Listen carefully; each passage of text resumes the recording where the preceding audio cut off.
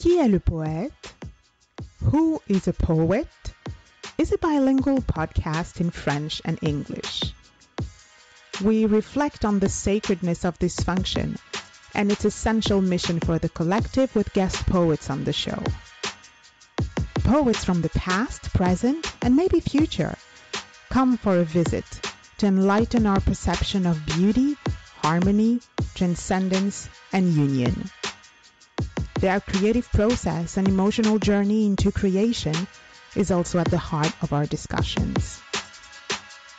Welcome. My name is Muriel Mobengo, and I am a poet.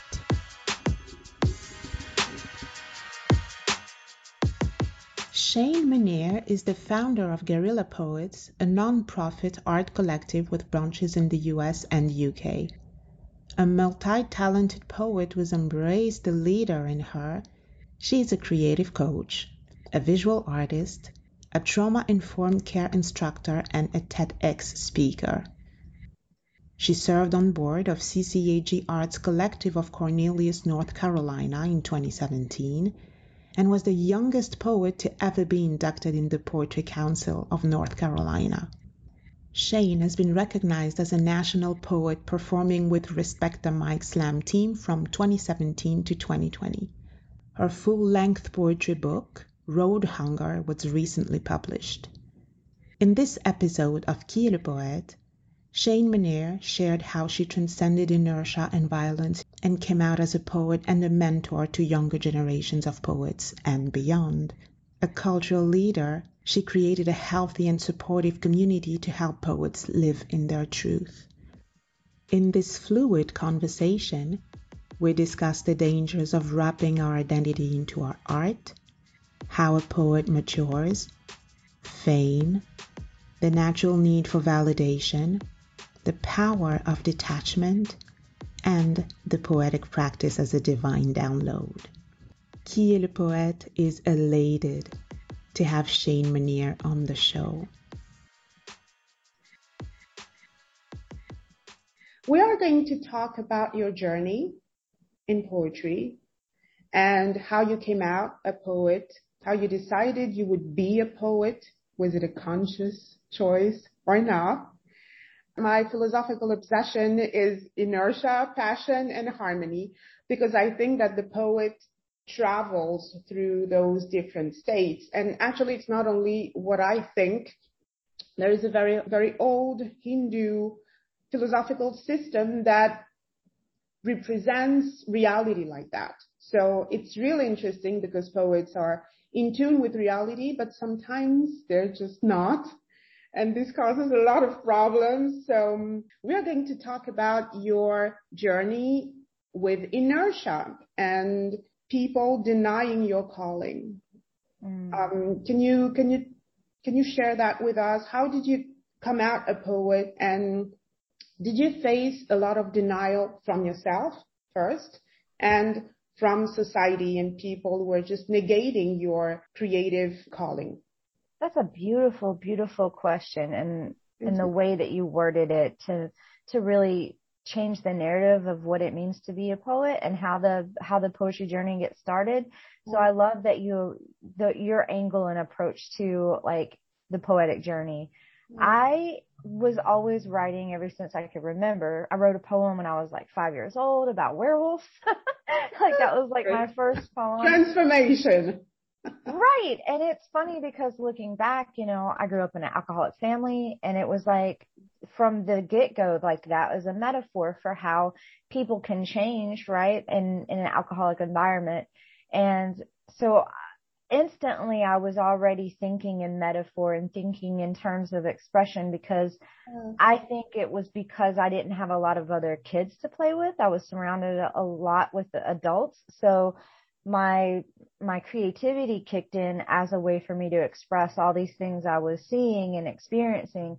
But I didn't realize, what poets were and and who they were, even until like middle school, high school, because, you study some of the old classical greats, when you're in elementary school and you're exposed to some of them, but you don't really understand that there are poets today.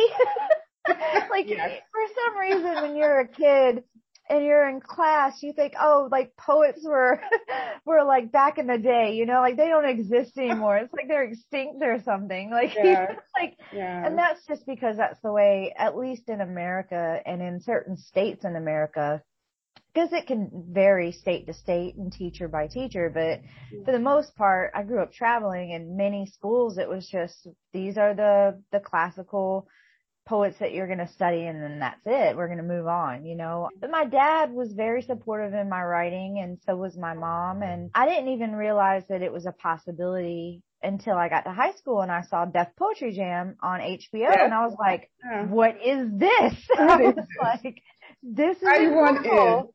I was like, people do this? I was like, wait a minute, I want to do this. This is what I do. And so I was so excited. I would stay up way past what I should, just waiting for Def Poetry Jam to come on, and I would watch that every single chance I got. And in my head, somewhere back in the back of my brain, I was like, I'm gonna be on there one day. You know, I'm gonna do that. And I still, like, I was in denial of myself. I was like, yeah, because I was going through like major depression and things like that in high school. And so I didn't think that it would be a real reality for me, Yes. because I didn't see myself having a real future at that point. And then when I got to college, there was one open mic that was at our college, and I was terrified I wouldn't get up there and read. And that was when I was exposed to, oh, there's these things called open mics. Like you can go and share your work, and still did not want to share. I actually remember my friends pushing me to share my poem, and the shyest of all of us was actually the one who went up and shared their poem. And the loudmouth, who was me, was like, no, I'm not going to do that. Oh. But it wasn't until I graduated college and I actually did start to go to open mics, and my first open mic was so hilarious because I was terrified. I was shaking, and I had spilt coffee all in my lap before I went up there. And so it was just a hot mess.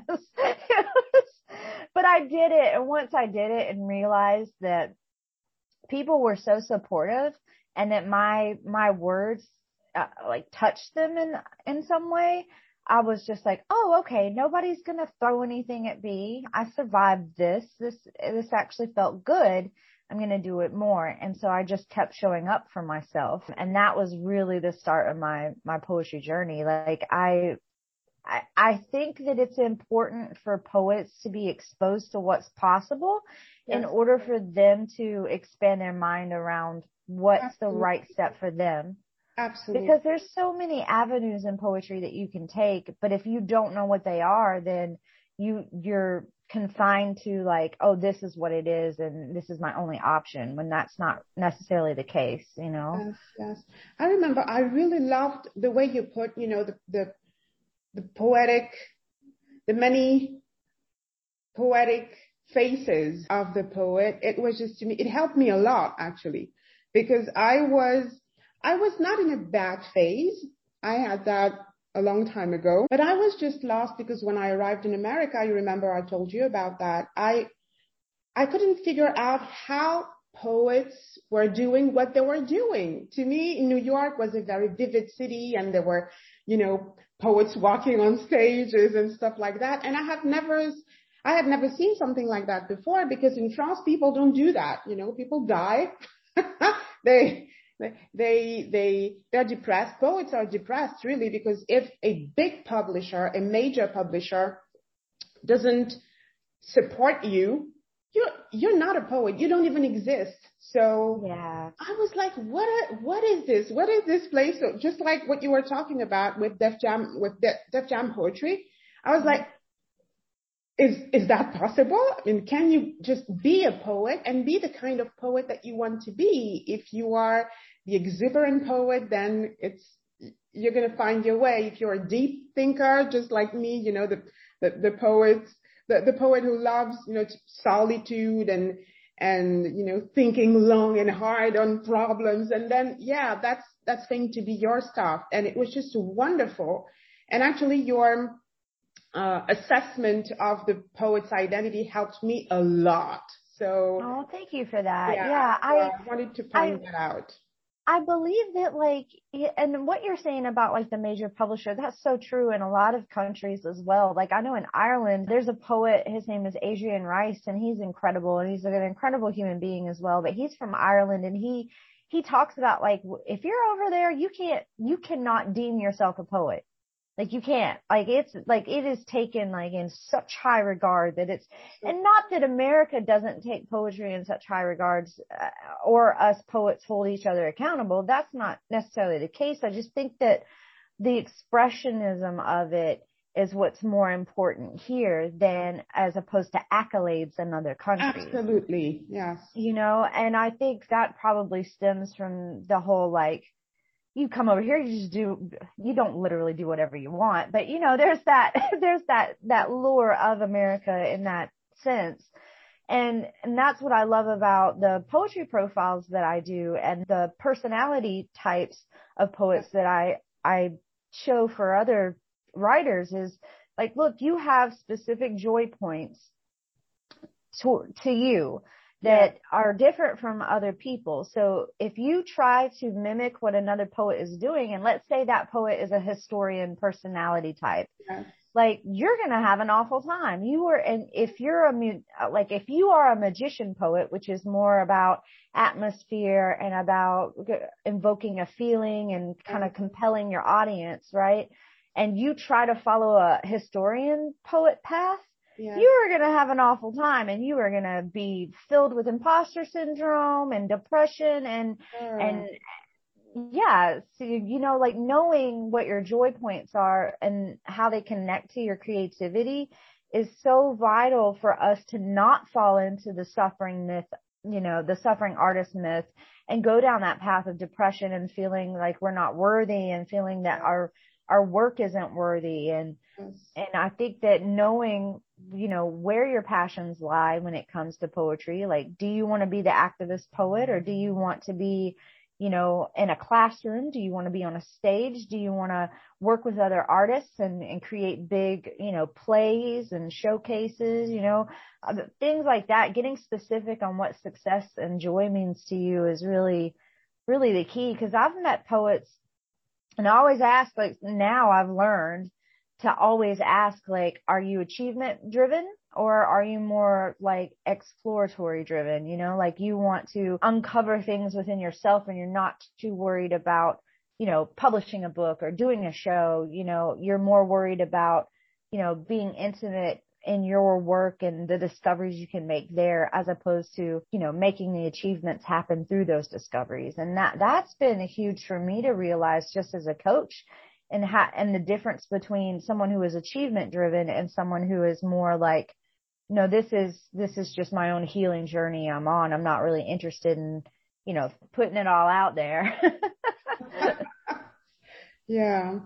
Yeah. And you talked about passion, which is a perfect transition because poets have a lot of intense emotions. And I was wondering what your emotional journey has been. We all go through crisis, like major life crisis. This is what I've observed. I saw it in dead poets' biographies and you know, poets who are still alive and participating in the Poet Artist Survey.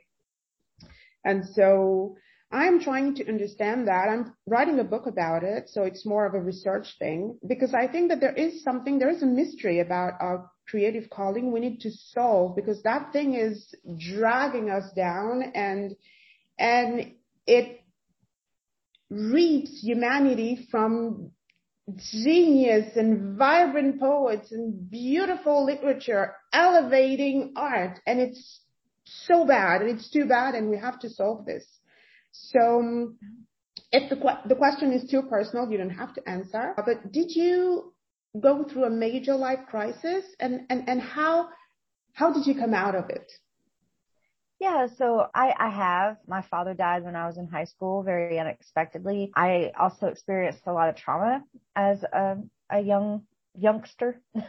And I fully believe that the trauma I experienced actually led me to be prolific. So it's funny in a way, because it's like that was a defense mechanism that has now become my superpower by hyper focusing and disassociating that my body was doing naturally to survive certain traumatic events. Yes. Now has become my superpower for being able to make connections everywhere, and then everything becomes a prompt. And so that's why I was able to be prolific. And I've experienced, my mother died about 3 years ago as well, and I wasn't ready for that. I grew up in a very violent atmosphere as well, because we grew up traveling and I was surrounded by the Hells Angels, which is a biker gang in America, and a lot of them worked for my father. And so I experienced a lot of violence as well. And it's interesting to me because I've been on this exploration of like trauma and how that affects people throughout my own healing journey, but also in others, because I deeply believe that you don't have to necessarily go through a traumatic event in order to suffer from depression or anxiety and things like that. So I always want to be careful when I talk about things like that, because I feel like that's not a requirement to have those challenges, those mental health challenges. However, I also feel like when it comes to poets, a lot of us start out trying to write our way out of hell.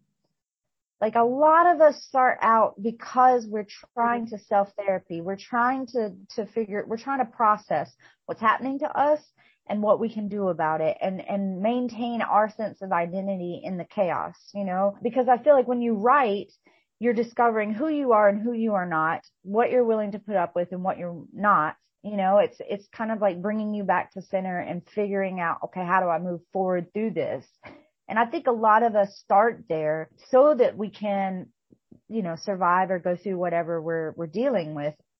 And then after, either, we fall in love with writing and it involves, or, it's like we've associated it with healing so deeply to our pain that we tuck it away until we need it again. And then it comes out later. And then we're like, oh, okay, I still want to expand and explore this because it makes me feel good, because maybe we're a little bit more mature. And so then you start a poetry journey, later on in life because of that. But I think a lot of us start writing because we're hurting, and the challenge is to break out of that and write about other subjects. And that's something that a lot of my clients come to me for, is like, okay, I'm ready to evolve into writing about other things, and that's a whole nother discussion of why you keep writing about the same things and how you can break out of that. But I feel like when it comes to the question of like, do poets have like strong emotions, or do we all have strong emotions and poets are just more expressive about it?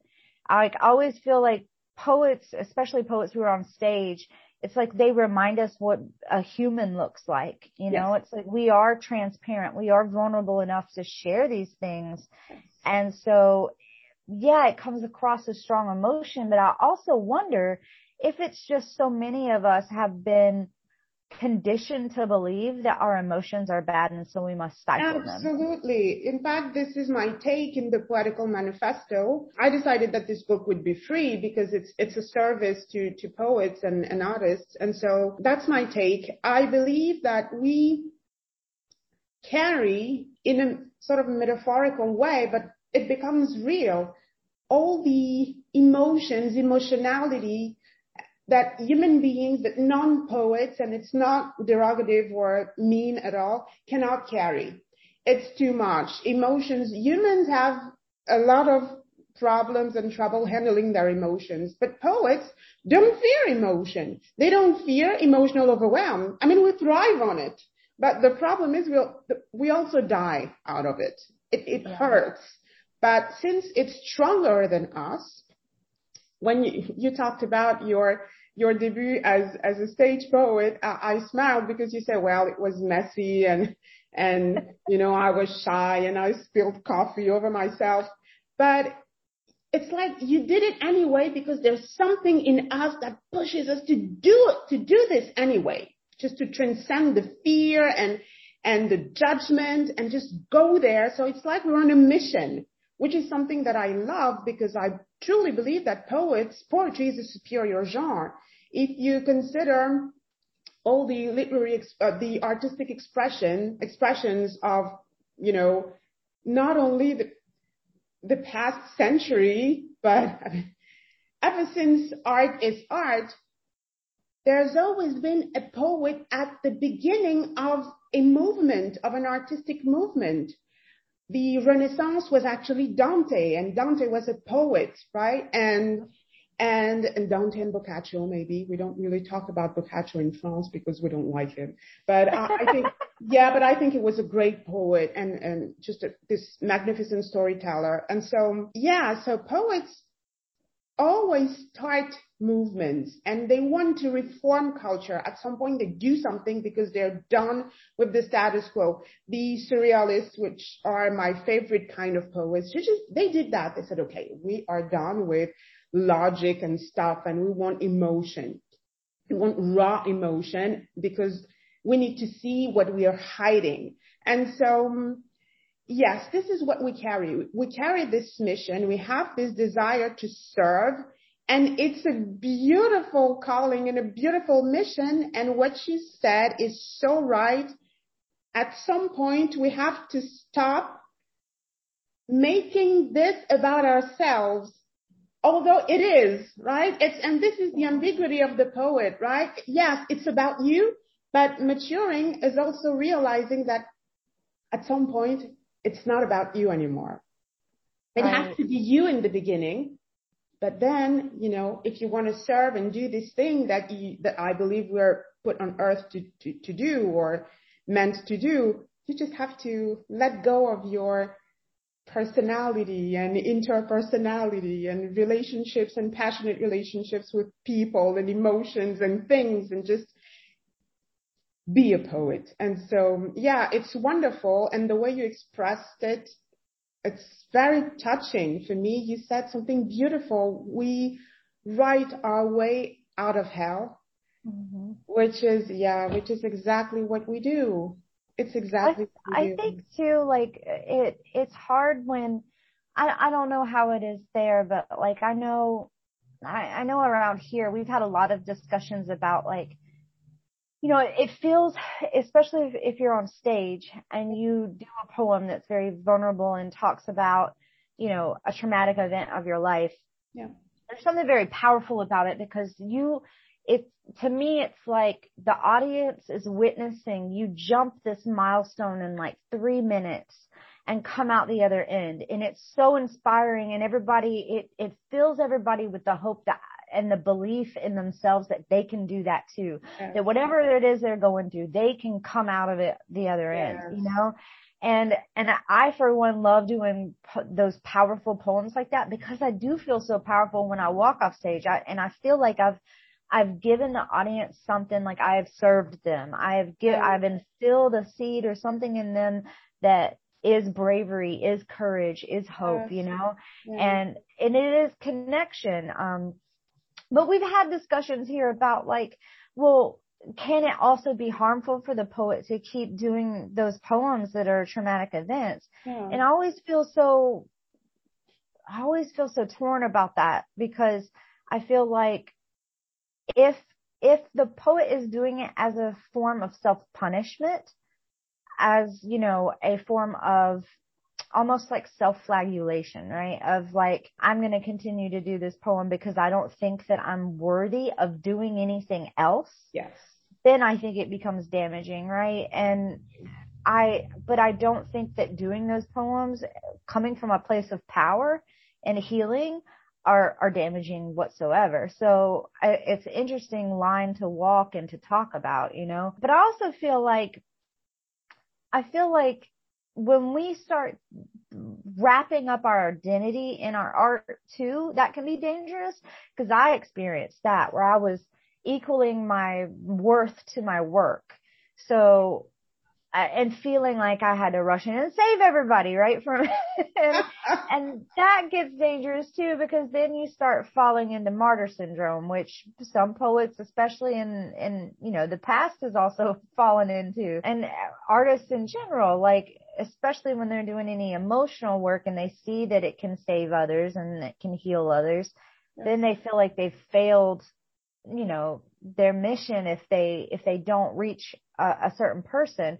So my journey has also consisted of like how to separate myself healthily, like in these inner boundaries from who I am and what my work is, It's beautiful because like, yes, we could write about ourselves and write about other people, and it's still like me making a connection with whatever I'm witnessing. So there's always like, it's not just about me and it's not just about you, it's about us, and that's beautiful, but also knowing where your boundaries lie to where it's like when it's time to go home, when it's time to put the pen down and like this badge of honor, this like, this not crusade, but like this mission of like, I'm going to save the world.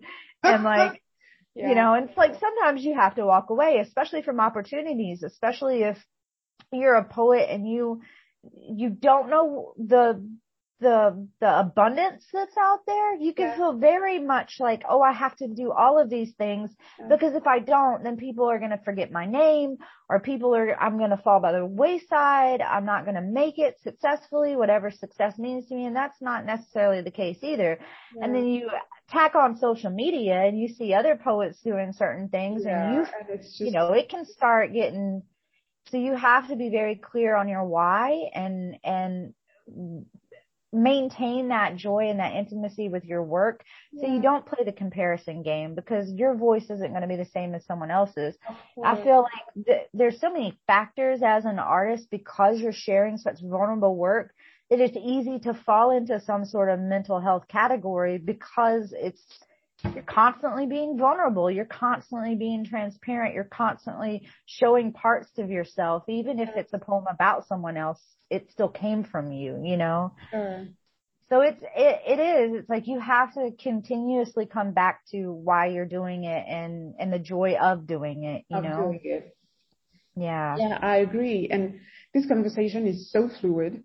Because each time I think about the next question, you talk about it, you verbalize it, which is great. You said, they're afraid people are going to forget their names. Fame is also another problem for poets because this is the era of fame. And so we have this tendency to downgrade ourselves if people don't know our name, right? Yeah. So, I mean, what do you mean you are not T.S. Eliot, so you don't exist? What do you mean I am not a Dante, I don't exist? So this is very detrimental to our creativity, our psychology, our emotional health, actually to everything, because we adopt all kinds of self-destructive behaviors because we seek recognition, and it becomes stronger than the urge to create. That part, yeah. And it's so bad. And so I wanted to ask you if you experience that, the not enough until I am known and recognized, I am not enough. And again, how have you overcome it? Yeah. That's such an important question that poets do not talk enough about, like, especially here in the poetry community that I'm a part of, because imposter syndrome comes up almost in every single conversation. Yes. And to me, like, yes, there have been days where I'm like, oh, my work is crap but I know that it's not. I'm just frustrated at that moment. I personally have not fallen deep into that because I hold so tightly onto my why. And another reason is because when you're out here and you really sit down and you think about what you want as a poet. Yes. For some people, fame is not even a part of that. Me personally, what keeps me up at night is the idea that I am sitting on so much work that if I die tomorrow, right, somebody's going to come into this house and they're going to clean all my files out and all that work could go in the trash. That's what terrifies me. Not the fact that 50 years from now, I'm not going to be brought up in a classroom. That doesn't terrify me. What terrifies me is that 50 years from now, nobody has the opportunity to stumble upon my work in some local bookstore or something. Yes. You know what I mean? That's what scares me, is the fact that my work could just go in the trash and that's it. So that's why I really am achievement driven of getting my books out and getting my albums out, right? So, but I had a beautiful conversation about fame with a poet from New Mexico, Zachary Kluckman, who runs a poetry venue down there and brings in a lot of poets. Wonderful. I was talking to him about it, and I was like, we complain in America, at least, where spoken word, especially the style of spoken word, has gotten pretty big. We complain about how teachers are not teaching modern poets and not really touching on spoken word, which that is starting to change, but it's still very segregated and very cut off. Yes. So we've talked about that, about how, like, okay, it's time to put Robert Frost away. The man's been dead for years. And, you know, we talk about that. And then I had this thought, and I was like, Zach, think about it, about would eventually, even if we became famous, we would be that. It would be time to pass it on to the next person. Sure. Like, are we so wrapped up in our ego that we think that people have to study me for the rest of eternity? No. Like, no. Eventually, somebody's going to be like, I am so sick of reading Shane Maynard's work in class. I am just done with this poet. You know what I mean? Like, yeah. Like, so the concept of fame to me is interesting. It's like, well, why? Why do you want the fame? Yes. Like, to me, I want to touch the people I can touch, and I want to spread as much love and hope and courage as possible. Yes. And all I need to do that is just continue to show up for myself, regardless of who all's in the room, regardless of how old I am, because that's another thing, especially with spoken word. I've heard poets be like, oh, well, I ain't getting any younger and I can't do this forever. And I'm like, why can't you? Why can't you? So it's knowing again your why and why you continue to show up for yourself. Like, I've gotten pretty well known locally and in a few other states, but it wasn't like, I don't think I've ever signed up for an event and been like, oh yeah, this is going to be the one that makes me global. You know, that's not ever been the thought in my head. Yeah. And I feel like you can get pretty wide known, at least locally and at least wherever you are, as long as you continue to show up. Yes. If you just continue to show up, people will start recognizing you and you'll get more opportunities. And whether or not fame ends up happening for you, I feel like if you do want to go that route, there's nothing wrong with it. Just know why you want it, you know, and make the steps. Like, you're not going to get on the Oprah show unless you continue to submit, you know, a request to be on there. And it might be the 200th time you ask, you know, but like, you have to make sure you're moving in the steps to where that's going to happen, instead of, you know, sitting in your hotel room being petty because nothing's happening for you, you know, like, so it's really like getting realistic about what steps you're taking in order to make what you want possible too.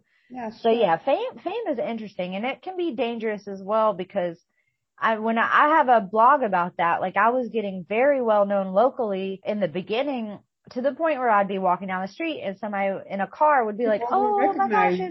Yeah. Like, people were taking selfies with me, and I'll never forget. I went to, another city to get sushi, and there was this table across from me, and these girls were very clearly making fun of me because I was not, I was looking rough. I had like sweatpants on or something, and I was like, I was just chilling that day. It was, and you know, some people can be like that. And I remember getting really upset. And the thought in my head was, do you know who I am? Do you know? And then I was like, well, who in the hell do I think I am? Like, it's nice.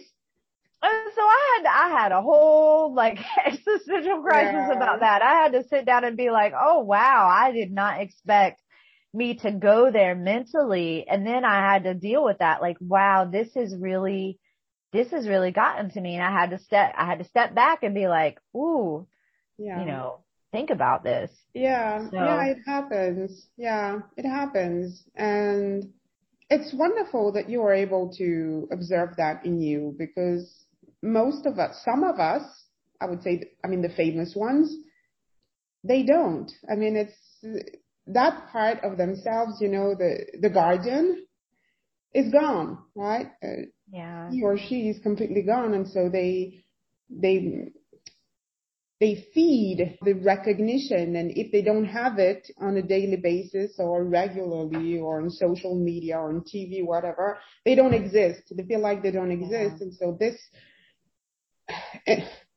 besides the fact that it hurts your calling, I think, your craft, it just makes you a despicable human being. You're like, come on. Because you really do lose a part of your humanity, because yes, it feels like, you know what it feels like? It feels like the photo in Back to the Future when Marty McFly is just like fading away. Like I know that, and martyr syndrome lives there too.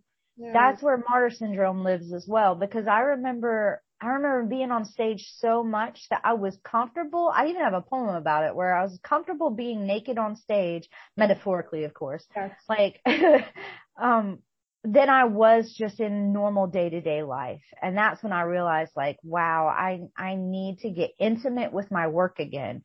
Yeah. I am relying so heavily on an audience's energy that I don't even know my own work anymore. That's you know, like I can't decipher, like, if I like this poem or not. And that to me was like my aha moment, where I was like, oh, I need to get intimate with my work again.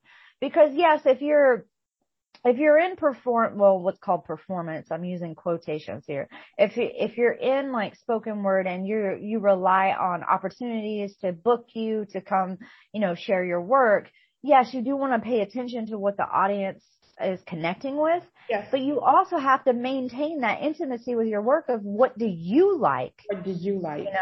Sure. And so that's always key too. I've had discussions with poets as well, as like about poets who are highly successful who are miserable because because of that. Yeah. And one of my friends, who is also a Guerrilla Poets member in our nonprofit, his name in the group is Nemo Sum.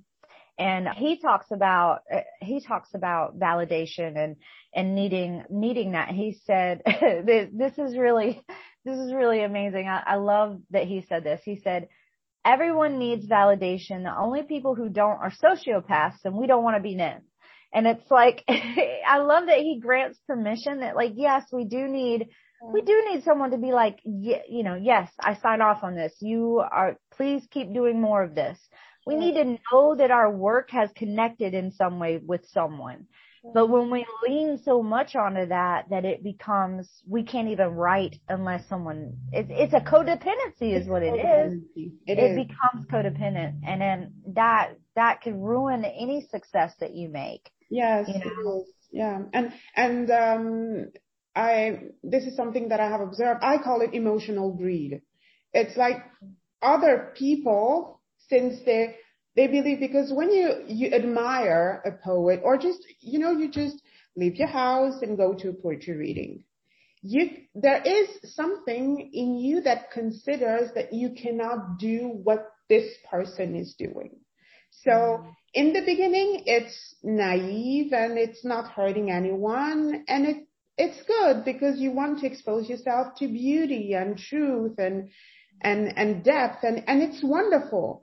But the more non-poets and non-creators do that, the more they settle in the position of a consumer. So they want you to perform, and you better perform. If you don't perform the way they expect you to perform, it's like you're dead to them. And so the poet or the artist is caught up in this crazy situation where people want him or her, but they don't.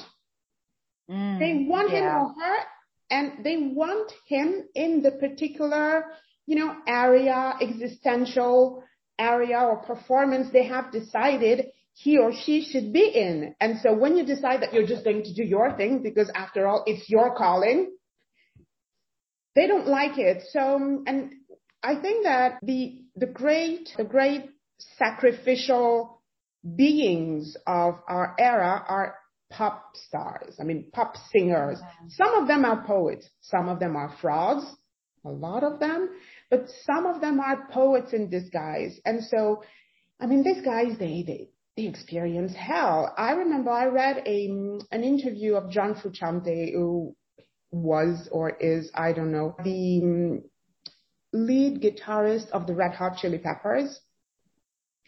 And John Frusciante is just this, to me, is just this amazing genius musician. And so he was telling of an anecdote that was so funny. He said, well, one day a journalist asked me, how do I create and how do you create and how do you connect with your audience when you create? And he said, I answered, basically, I have no audience. That was just the hell. I mean, it was awful for him. People started, being really mean, and he had awful reviews and just media circus, and a very hateful one.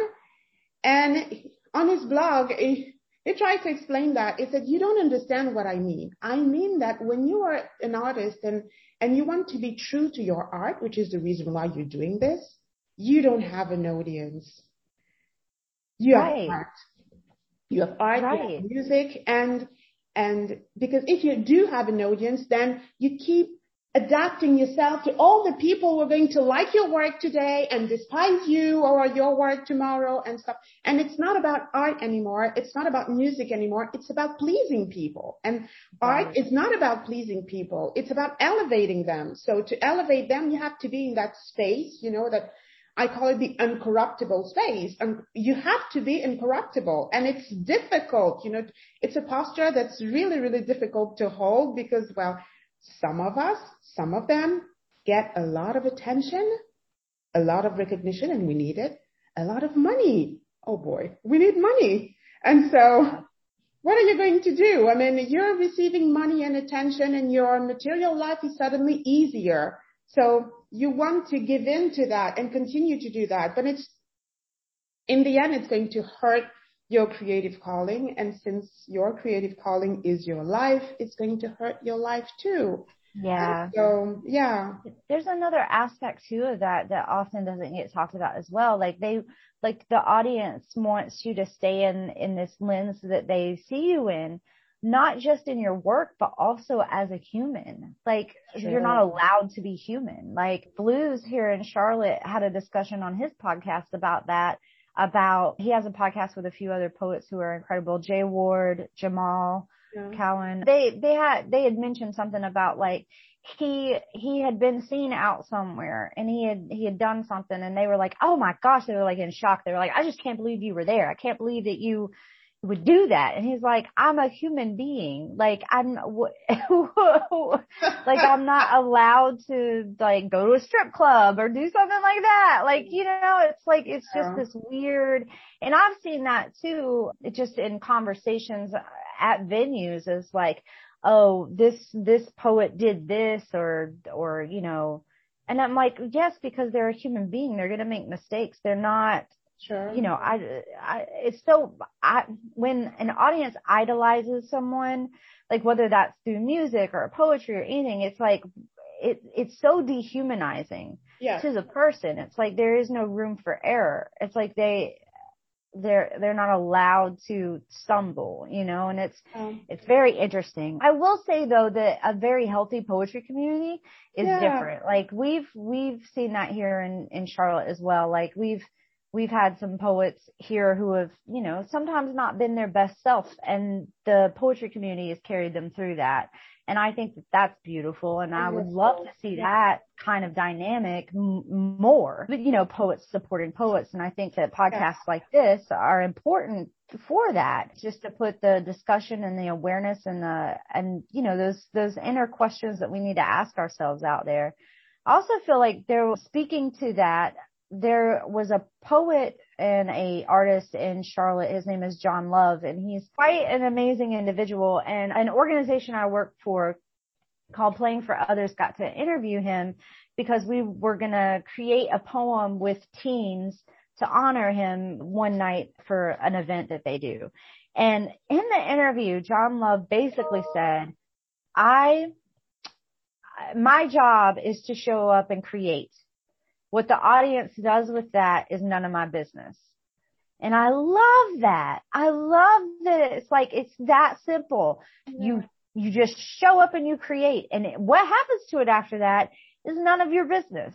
And it's this beautiful realization that when you try to control the outcome of your work, it's like it's futile, right? It's like, Yes, it is. It's futile. The only thing you can control is your creation of the thing. Yeah. And then what happens to it after that is none of your business. It's almost oppressive for you to be like, this is how you're going to feel about my work because I said so. Yes. You know what I mean? It's oppressive. But I love how simply he put that. Oh, sweet. Yeah, it's sweet. And it's wonderful that you created and that you're part of a community that supports poets. It's just because there's a lot of competition. We're talking about fame. That's also a dynamic of fame. Now that you're in the spotlight, people are going to despise you. And so it's great. It's very inspiring, actually. Yeah. Thank you. So I have a few last questions for you. The last one is about harmony and your creative process. So how do you know you found harmony when you're channeling a poem?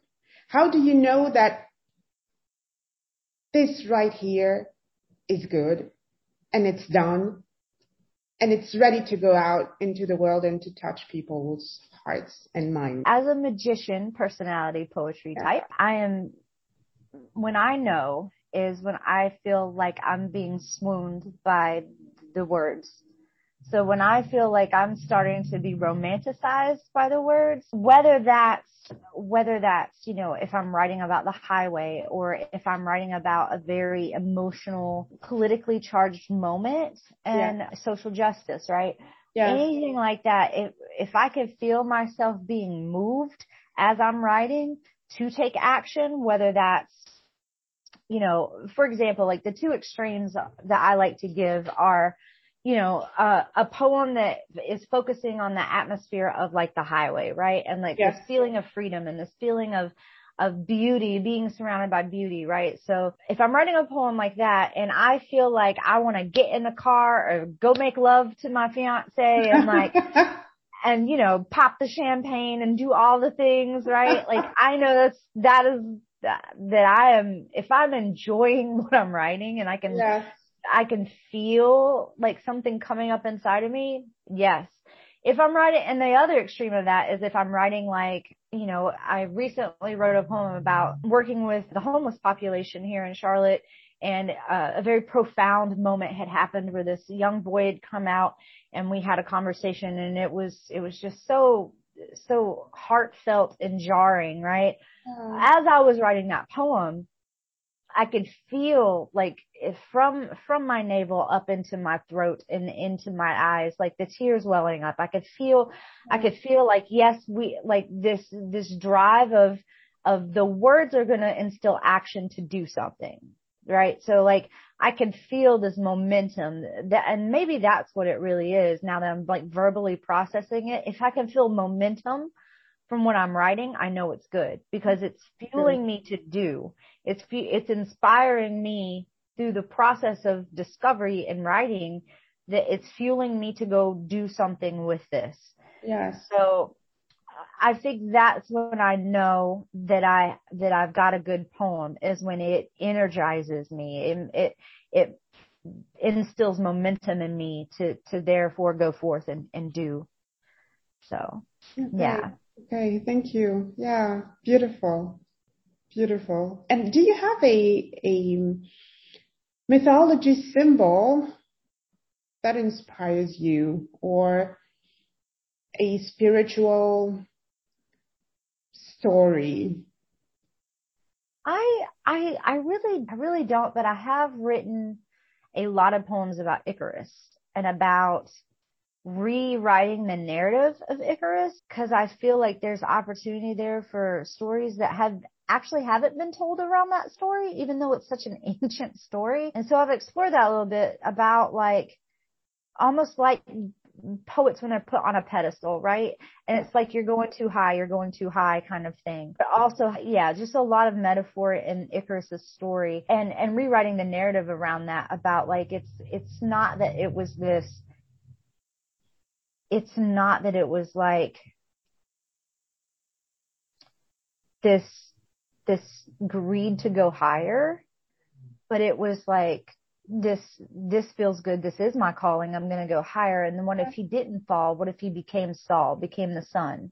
You know, so it's like this way to like reframe Icarus's story, I think is interesting. Spiritually for me, the greatest moment that has ever happened is me starting Guerrilla Poets. And that was because it was the first time that I knew that by sharing my story, it saved someone else's life. That moment to me is so pivotal in my journey. And it was like, that to me was just everything when it comes to, wow, I knew it could save me. But now that this person has walked up and said that they're not going to take their own life because they heard that poem. Yes. Like, now I know the true power of it. And I've always held on to that. So like, to me, when poets come to me and they say, I don't think anyone's hearing me, I always tell them, you have no idea who's listening to you and who's not. Yeah. And you might be saving lives left and right, but you might never know.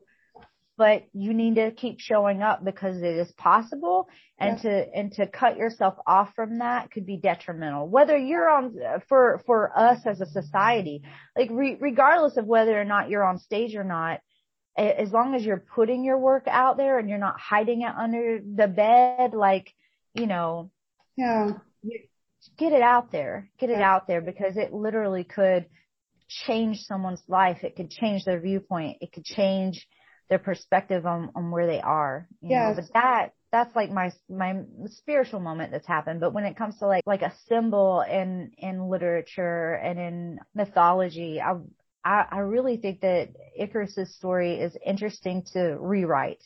Yeah.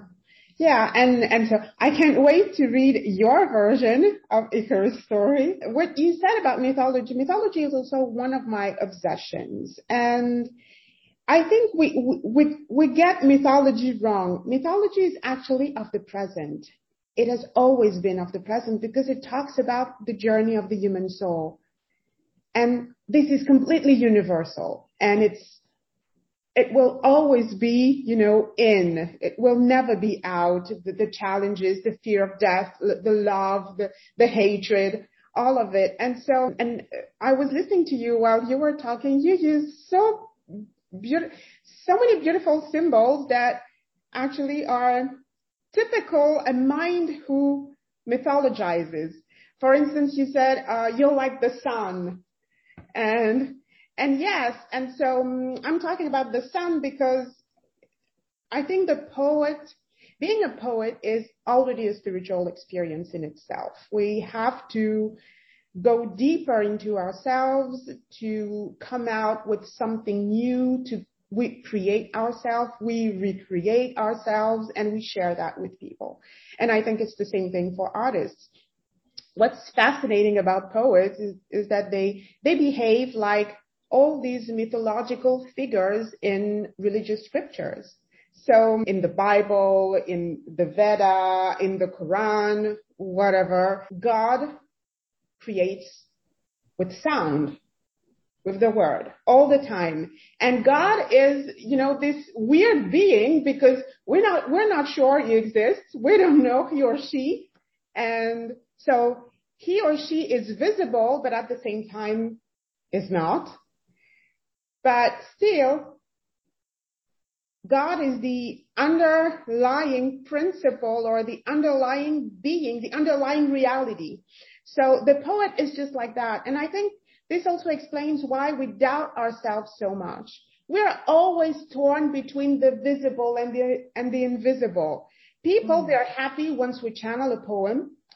For them, they say, oh, that was just awesome. Give me more. And you go like, well, it comes, but you know, it doesn't come like that. And when it comes, it's me manipulating something visible, like ethereal. And I cannot explain that to you. So you cannot order a poem like that. although you can, but you see what I'm getting at? We manipulate a lot of invisible. And so this makes us really, really close to the divine in the mythological religions, religious stories. I was thinking of Odin and Shiva, which to me are the same archetype. And so Odin was the creator god in Norse mythology, did just amazing things just to extract wisdom from a giant who was living near a well somewhere in the universe. And so he went on a journey and he was ready to lose his eye. It's just something crazy, but he is already the creator of the universe. So you go like, why are you doing this? You are creating the universe. Where are you getting that wisdom? Why are you getting that wisdom from someone else? And it's a being that's so ambiguous because he's ready, because he craves wisdom and he's ready. There's a story that I really love so this giant at some point dies and he lost his head. And so Odin heard that the giant died, and so he travels and take back the head of Mimir, and he decides to keep the head of wisdom for himself and to revive wisdom. And so the way he's going to revive wisdom is chanting words and offering, herbs and perfume. And so it's just so beautiful. And to me, it's just the symbol of what a poet is. We revive wisdom. And so, and we create with the word. And Shiva is like that too. It's an archetype that's very complicated to grasp. He is love, and Shiva means the benevolent. But there are a lot of stories about him where you read them and you say, are you sure you're benevolent? So he has these many facets or visages to himself, and one of them is Rudra, and Rudra is anger, like pure anger, and it destroys, and is the howler, he cries, and it's just awful, but at the same time is soft and sweet, and is the incarnation of wisdom and the supreme reality in Hindu philosophy. So all these archetypes, the creator gods, they really resemble the poet. And to me, they talk about the poet's experience, what we're here on earth to do, how we create, and why the word is so important, why it matters. So there's something, I truly believe, there's something really, really powerful in just like saying the right thing at the right time can unlock tons of doors. Yes. Like I truly believe that. But it's something that's very, it's verbal. It's an act. It's and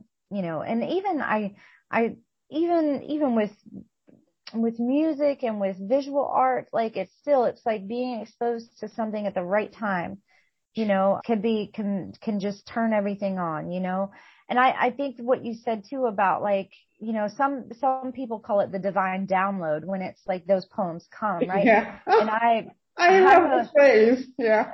I'm a huge believer that, that current is constantly there and you can train yourself to reach in and out of it. So you can continuously feel that every time you write. But I think the key is making sure that it becomes a life practice so that you are incorporating.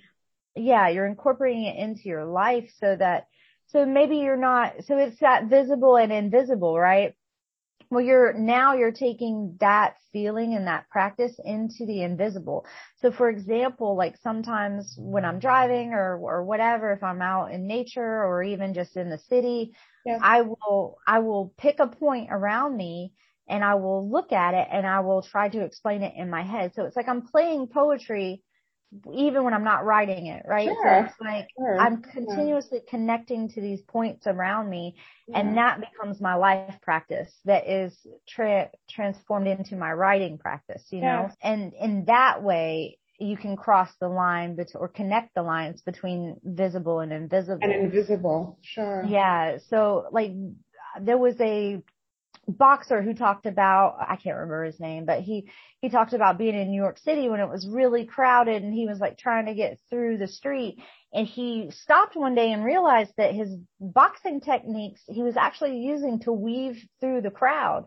And that's when he realized that like even he's boxing even when he's not boxing, and like how it has become like something so ingrained in him that it's become a life practice to where he uses these tools and these skills outside of the ring. Yes. And there, I believe that poets have that ability too, that there's something in the way you write, in your process, like how you start a poem, how you finish it, like even before you put pen to paper, like what happened prior, like to trigger it to come, where was the connection made is what I like to envision it as. Like, where did you connect to the thing, the thought, the environment, whatever it is, Yes. and then practicing that. But I do believe that there is something so beautiful in those stories and how they can represent artists today. Definitely. You're making me want to go back and read about it. Wonderful. It's wonderful. I got a Congolese poet who was a genius. His name is Sonny Laboutancy. And he said, I carry poetry with me. Poetry is always with me, which is a beautiful thing. And each time I think about it, I said to myself, poetry is a dimension of life, which explains why some of us are poets and some of us are not. It's just a dimension of life. It's just this particular perception that the poet has, and, it connects the dots and it channels something, and then it comes out as a song or a prose or a word, a poem. And so it's a beautiful dimension of life. And this conversation was just so awesome. Thank you very much, Shane. I do have, this time, it's really the last one question. What do you need? Ooh, that's a good one. This conversation has been awesome. This has been a beautiful way to start my day. Thank you so much for having me on. You're welcome. On the show. Thank you. Yes, I love your podcast. So definitely thank you, for having me. What do I need?